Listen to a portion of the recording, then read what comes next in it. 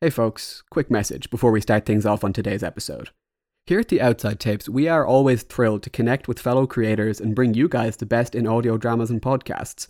For that reason, it is our absolute joy to be able to tell you a little bit about Little Town of Rainbow. Little Town of Rainbow is a fantastically produced audio drama that just recently started up. Set in the 1880s, it follows a starving man who awakens in a mysterious town of soothsayers, shamans, and all manner of occultists. It's a really remarkable show that will pull you head over heels into its universe, so without further ado, please enjoy this clip from Little Town of Rainbow, and I'll talk to you later. At the altar, a man with silver hair dressed in a black robe, with rainbow patches on each shoulder, chanted some cryptic phrases while kneeling. The smell of incense was heavy and made a cloud around the room. I took a step forward, making sure to stumble, and then proceeded to fall into one of the pews. For good measure, I put on a show of dazed confusion. A few people helped me to my feet, and one person said, "This man is already being made clean. The spirits are fleeing from him." Posing as an ignoramus, I fervently nodded. My body began to shake, and my fingers twitched as I made my way to the altar, giving them the present every heathen desires most: their righteous holiness. This has been The Little Town of Rainbow. New episodes are released weekly and is available wherever you listen to podcasts. And if you like The Little Town of Rainbow, please share with your friends. It helps independent creators to reach an audience and continue to tell stories for free. Thank you. Tape 6. A Damned Voyage.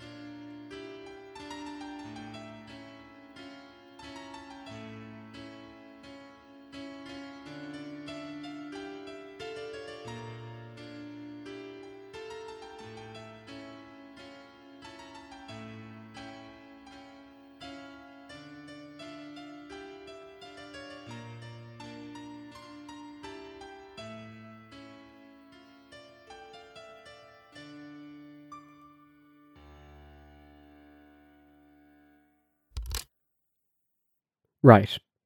Discovery of a copy of a removed chapter from Raymond Newcomb's Our Lost Explorers, published 1882.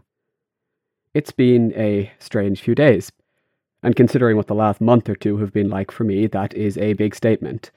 The first few days after the recording of my last tape, I did very little. The story about Vincent Cooper had rattled me a little, I'll admit, and I wasn't sure what to do next. What happened next certainly helped my productivity, to be fair, but my unease at this entire situation has been worsened. I was still in Maine after the whole Olwyn Point Lighthouse investigation, and I'd decided to stay overnight in a small motel in the north of the state. I do that occasionally. Much as I've grown used to my van, it's worth eating into my funds occasionally to have slightly more room and a proper wash. When checking out in the morning, I was told a message had been left at reception for me, specifically me by name, by what was described to me as a medium-height man with dark hair and a suit, which isn't even close to helpful. The message was a note with an address in New Hampshire. Scribbled next to it were the words, "Ask about the Godwin extract." I have no idea who left this to me. I have no idea how they knew it would be of significant help to my research, and I have no idea how they knew where I was. No use speculating. I will just need to be careful. I somewhat hesitantly made the journey and arrived to a small bungalow in the back end of the countryside. I was greeted by a small man who I'd hazard was in his 50s, who, despite his initial unease about me, immediately let me into his home upon my asking about the Godwin extract. The man's name was Oscar Cousins, and in his spare time, he apparently collects curious historical artifacts. The Godwin extract is one of particular pride to him. In 1882, a survivor of a failed polar voyage named Raymond Newcomb published his journals and accounts from other crew members, the book I mentioned. The following is one such additional statement from Samuel Godman, assistant navigator aboard the Voyage. The publishers of the collection refused to include it, understandably believing Newcomb to have fabricated it. A few copies exist, and one was auctioned off by a small museum to be purchased by Oscar Cousins in 2009, who is eager to let me share in his fascination. It will be clear when I record this why it is relevant to my investigations. Begin reading. Mr. Newcomb, it is now my dearest wish that you should make it known that this tremendous failure was the fault of no man. There were those upon our expedition, those among your survivors, who will rave and cast blame, often upon the dead. I say this to prevent that injustice, and to make clear that this journey must not be attempted again under any circumstances. Our voyage was damned, Mr. Newcomb. Those who follow us must not assume the role of mistakes we made in our lack of success. We took every caution and were no less doomed for it. I ask you to bear this message, as I am under no illusion as to the end that awaits me in the next days. I am aware, of course, that my assessment of whatever damned us is of no importance to you. What you wish to understand is the fact that I am alive, where those you last saw me with are not. I regret that I could not answer you immediately, but my voice fails me, and I can at least save you the tribulation of transcribing my tale yourself. Forgive the mistakes, and forgive the sloping of my writing. I will begin at the reason for my appointment to the USS Jeanette. My role was that of an aide to our navigator, John Wilson Donnenhauer.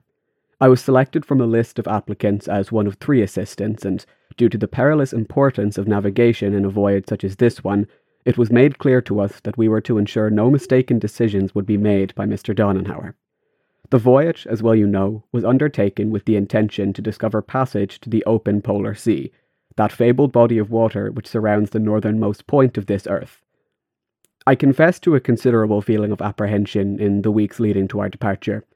Much as my attention and enthusiasm were aroused by the ship's possession of Edison's electric lamps, and while by the thought of being among those to discover a gate to the open polar sea, I was fearful of how many expeditions before ours had been unsuccessful. We possessed every confidence in success, and yet I thought, had not every drowned sailor before us felt that same conviction? It was in these days of preparation, excitement, and dread that I first encountered Michael Stobart, a Navy man who was to serve as a ship hand on the Jeanette. He struck me even then as a man who seemed to be of a singular strangeness. At first I thought him a quiet man who enjoyed his own company. This is not a rare disposition among those in our profession, nor have I any personal problem with such men. But if anyone was to engage Mr. Stobart in conversation, he would eagerly and with great enthusiasm join the discussion. He had a great many stories to tell, but never without one of us others prompting him to tell it. The manner of his speech was, on a small level, a matter of some unease to me. As I said, he conducted his stories with a great energy and emotion, but it seemed on occasion to be a sight more than was necessary. It was not, I thought, that he was a boisterous man, determined to impress his ability and experience upon us in some arrogance.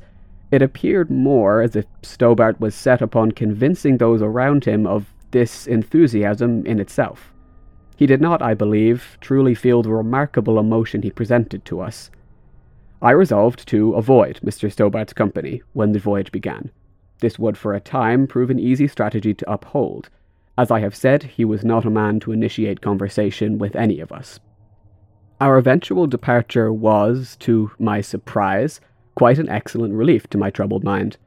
The ocean had, for as long as I had known it, been possessed of a powerful ability to calm those upon it. Worry was without reason now. I was aboard the USS Jeanette, and that was simply that. In those early days, a spirit of optimism was certainly present with all of us. We were to forge a new path north. We would be returning to a heroic welcome to our homes before long. By the latter days of August, the ship reached the port of St. Michael, and upon the 31st day of that month we departed north towards Wrangell's Land, an important island to pass on our journey, and where Captain DeLong hoped to perhaps weather out the winter. I have little cause to retell the suffering on the ice to the south of Wrangell's. It is all known to you and to the other survivors. Donnenhauer's worsening health and incapacitation, the time in excess of a year drifting in perfect solitude, the pain of knowing our voyage to be a mistake and the open polar sea a myth. I will move my tale, for these are memories not dear to either of us, Mr. Newcomb. In May of 1881, we spotted land in the distance and rejoiced. We cared little for the discovery of new land, and geographical concerns were of little real consolation, but I confess the idea of planting my feet on ground which would not shift and roll was one that appealed greatly to my tortured spirit. Our relief and joy was profound and yet fleeting. After a moment's ecstasy, as the Jeanette broke free, the blasted ice returned with strong momentum and finally breached our hull. The captain ordered an evacuation. The ice, perhaps in an elusive moment of natural solidarity, slowed the sinking of our vessel, enough for us to board the sleds with all men, equipment, and provisions. The captain decided the thing for it was to precipitate south by dog sled, hoping we might happen upon the New Siberian Islands, charted land from which we navigators' assistants might be able to plot a course to Siberia. Our southward progress was at first useless. The ice began to drift in opposition to us, and by June we were further north than we had been when our journey by sled had begun. The drift eventually shifted to a more agreeable movement, and by June we discovered yet another uncharted island and paused to rest. You will recall that the captain named the land Bennett Island. It was upon Bennett Island the strangeness of my tale began in earnest. It was the 4th night of August, not 2 days before we intended to break south upon the ice once more. I had grown restless in the night, and my fitful sleep and uneasy dreams had driven me to seek solace by walking some of the distance of the perimeter of the island. I had just rounded the cape upon which we had settled when I felt a sudden and vicious agony in my head, as nothing I'd felt in my years. I screwed my eyes tightly shut, unable even to scream, and when I opened them, I was not where I had been standing. It was as if I had fallen asleep and still carried myself for perhaps what distance I could cover in 2 hours of walking. I did not recognize my surroundings, and the terrible ache I had felt had only subsided in the slightest. This, as well as the lateness of the hour and the cold that suddenly chilled me, filled me with a sense of unease with which I hope you are not familiar. I stood in a rocky area above a steep cliff face, peering over the ledge slightly. It was only a few yards downwards to the ice, but I possessed no desire to shatter any of my limbs against the hard surface or, worse, break through into the cold water and incapacitate myself with hypothermia. As I stepped swiftly away from this possibility, I caught a glimpse of a small hole a short distance down the rock face. It kindled in me the memory of the nesting places of puffins that one might see, a small crevice into which a man's arm may fit. I did not afford myself the time to think on it, nor the lunacy to believe the hole to be man-made, but I am now certain it must have been. Nevertheless, as I attempted to calm myself, having removed myself from this precarious position, I became aware of what had, likely, roused me from whatever reverie I had entered, the calling of my name.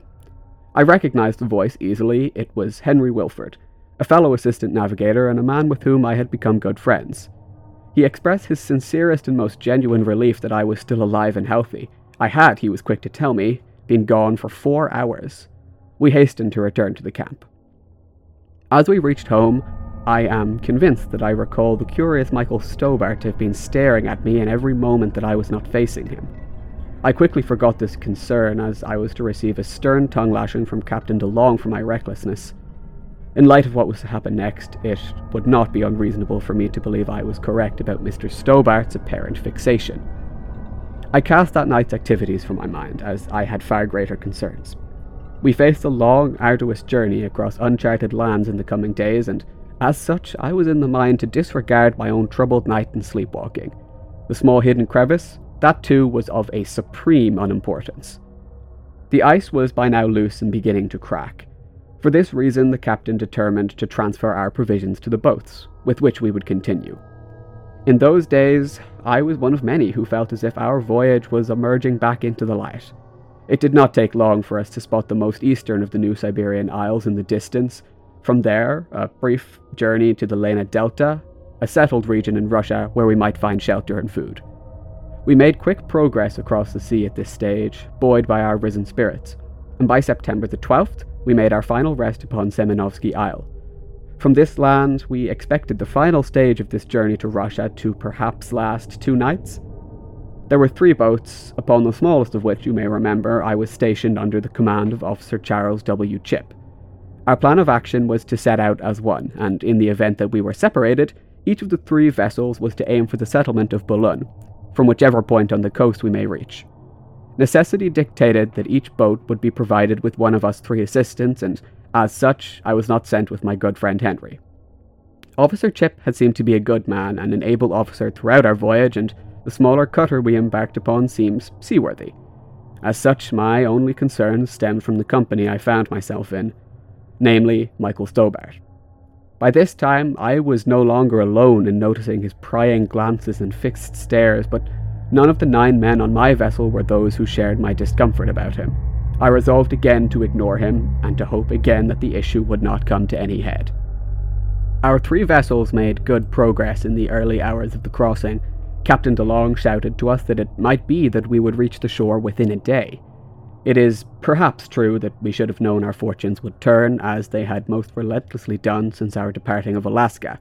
Within hours, the glassiness of the ocean had been replaced with thunderous waves, and I could not say nor bring myself to care for whether it was rain or spray that blinded us. Whatever the case, we soon lost sight of each other, and this was the last time any of the rest of the crew saw our vessel or its inhabitants. I will admit that we spared little thought for the well-being of all of you. Our concern was spent upon our own peril. It took commendable effort from all on board to keep the boat from floundering, and even with this effort, we suffered poor losses.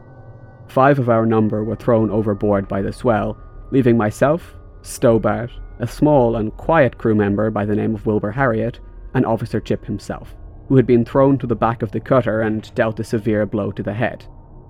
By morning, the storm had retreated, and the sea was yet again a flat, glassy expanse before us. We could not see any of the other vessels, and had not, it seemed, been blown any closer to the shoreline. Some of my instruments were intact, and so a still bleary and intermittently conscious Officer Chip ordered me to chart a course to the south. As I began to gather my thoughts and begin my work, I felt the beginnings of that now familiar burning ache in my head. I went still with eyes shut as the agony washed through me, and just as before, when I opened them, hours had passed. I felt a degree of panic come over me as I estimated that in my fugue I had directed us on a course that had led nigh on the entire way north to Bennett Island. Officer Chip, still drifting in and out of his unconscious state, had noticed nothing. Stobart was still sitting there, unmoving, staring at me without a word. Harriet was not to be seen on the vessel.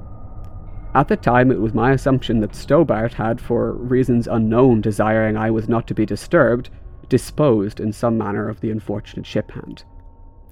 There is little I recall from that time, but the momentary images that have since come to my mind in sleep and awake, Harriet's muffled yell, a struggle, the dismal sound of a body hitting water. I do not know, Mr. Newcomb, who was guilty in his death. I found myself tired to the point of exhaustion. I decided to stay our course to Bennett, where I could rest and consider the state of my mind. Stobart seemed to understand this, and, without a word, assisted me in steering to the coast. We reached the coast in a short time, and lifted the now prone and sleeping form of Officer Chip to land, leaving him to rest a while upon a pile of coats. As I sat myself down on the stones to rest, Stobart looked across at me and spoke. As he did so, I felt a chill run down my spine. My suspicions that he was, in some fashion, overemphasizing the enthusiasm and emotion which had been so prominent in his voice were proved entirely accurate. His voice was more than cold, more than discompassionate. It was completely devoid of anything that would mark it as the voice of a man. Flat and monotonous, the words hung in the air, and I remember with complete clarity what he said to me. "Mr. Godwin, I am aware you have little control of what happens next. For that reason alone do we apologize for what may soon occur." His next words seemed directed not at me, but into the space above us, seemingly at nothing. "I had hoped you would not feel the need to impede me. But very well, do what you think you must." With that, Stobart swiftly turned and strode away. For my own part, I was confused as to what action I should take, if any. I had no understanding as to what was occurring around me, and Stobart's words did little to ease my bafflement. As I pondered my situation with no small amount of aggravation, I felt to my eternal horror the return of that blinding headache. This time I did nothing to fight it, as I believed this approach may lessen the sting. It did not do so. When I awoke, as I say, I was standing, stiff and with some discomfort, at the cliffside, where only a short while ago I had been discovered by my dear friend Henry Wilford. Where I had then been stood lay Stobart, reaching awkwardly for what I knew must be the small crevice in the rock upon the face. He gasped with relief and stood, clutching something I believe he had pulled free from the hollow in the rock. It was small, and it shined in the light. I recognized it to be a small blade, a blunt instrument akin to a butter knife. Stobart turned, and I saw that he looked suddenly and greatly unwell. His face was pale, and he shivered slightly as if unsteady in his balance. Having apparently been aware of my presence already, he spoke once more in that hatefully flat tone, albeit with the slightest of trembling. "This will not have any great impact on you, I regret to say. I may have to resort to more traditional means." With this, Stobart lurched forward and fell upon me with the knife. Whatever sickness afflicted him made him slow and stumbling, allowing me time to reach out, grasping firmly in my hand the wrist of the hand which held the knife over his head as he tried to strike downwards. I released him and shoved backwards, fumbled around my belt to draw my small hunting knife. His demeanor, still completely empty of any emotion, even rage, changed nothing for the sight of my blade, clearly sharper and cleaner than his own. I stepped to meet him, and as he approached me, I moved my knife to strike at him. "You must understand, Mr. Newcomb, that I am not a violent man. I intended not to grievously wound Stobart even then, but to discourage him and to defend my own life. But as I swung to slash at his hand and knock the blunted knife from his grasp, I felt my arm act of its own accord, jerking forward. I tore deeply into his chest, a long slanting rip from below the heart nearly to his hip.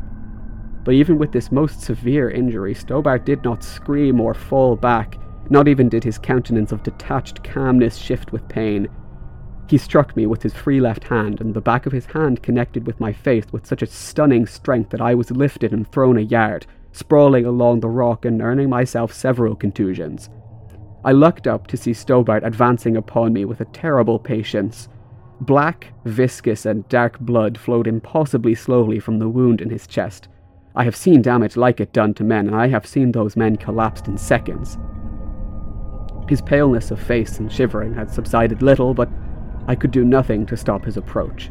The blow he had struck me with what I am certain to have been unnatural strength had dizzied and blurred my vision and pressed the air from my lungs.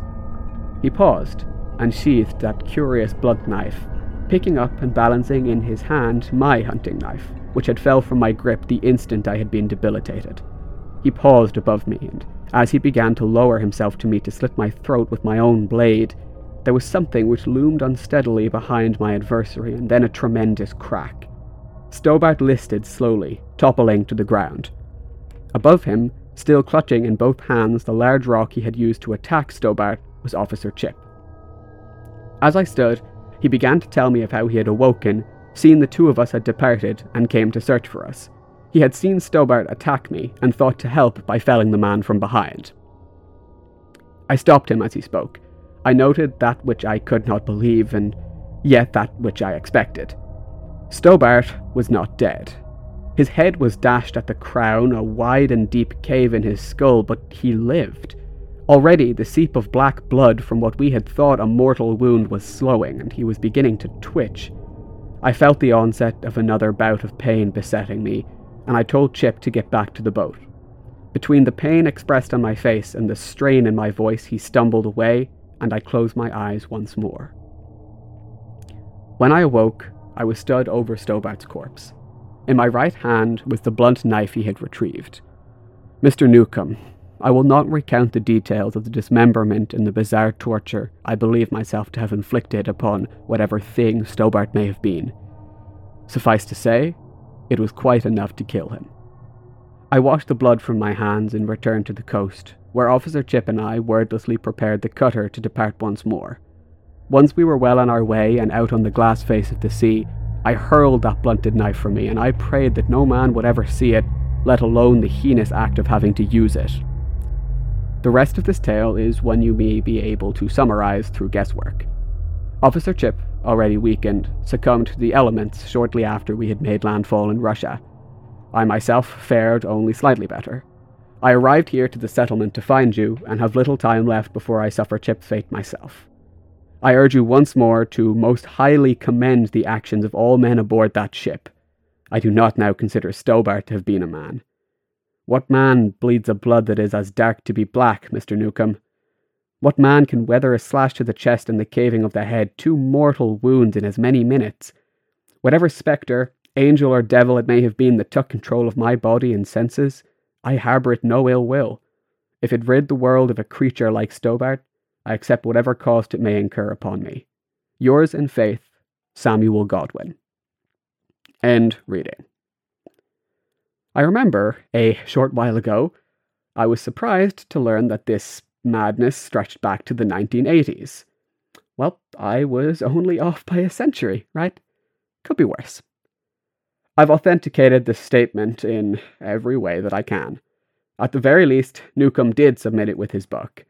Godwin did exist, and his death is reported as being due to malnutrition, exhaustion, and exposure. All dates match up. The bodies of Charles Chipp and Michael Stobart were not recovered. The same goes for their cutter, which Newcomb claimed to have left in Boulogne on its own. If I was to hypothetically accept that there are things outside of what we can see that are manipulating us into pawns in some project, and I don't accept that, I'm simply theorizing, this statement would then lead me to believe that they have refined their methods in the last 2 centuries. The sleepwalking impulse evident with Wyatt and Rodriguez is nowhere to be seen in this, and is, to be fair, perhaps a more sustainable and less devastating method than the traumatic wrenching Samuel Godwin endured. It's also entirely possible that the knife Godwin fought Stobart over is a hint of what the hunters in the Rodriguez case were seeking, or the cargo that Wyatt was shipping. As for the unknown man who pointed me in the direction of this case, I really fail to see why. It tells me very little concrete information, and it isn't exactly a huge advance in my work that I can see. At least now I know for sure that I'm being monitored and that my concerns were not paranoia. I forwarded copies of these tapes to Tom. It might be the case that my new helper is not the only one keeping an eye on me, and it would be unwise of me to assume any others will be quite this benevolent. End tape. Hey there, it's Evan. Thanks for listening to this episode, and here's a friendly reminder, you should definitely go check out Little Town of Rainbow. Anyway, you can follow us on Instagram and Tumblr at Outside Tapes Podcast as always, and again, if you did enjoy this and you want to see more of this, then you should tell people about this, get this show out there and attract more listeners for us. Thank you for listening, and I think that's it from us, so we'll talk to you in 2 weeks' time. See you then, and thanks.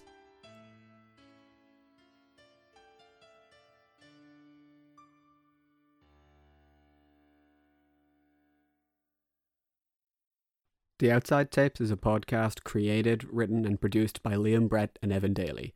This episode featured Evan Daly as Alfie Greaves. Thanks for listening.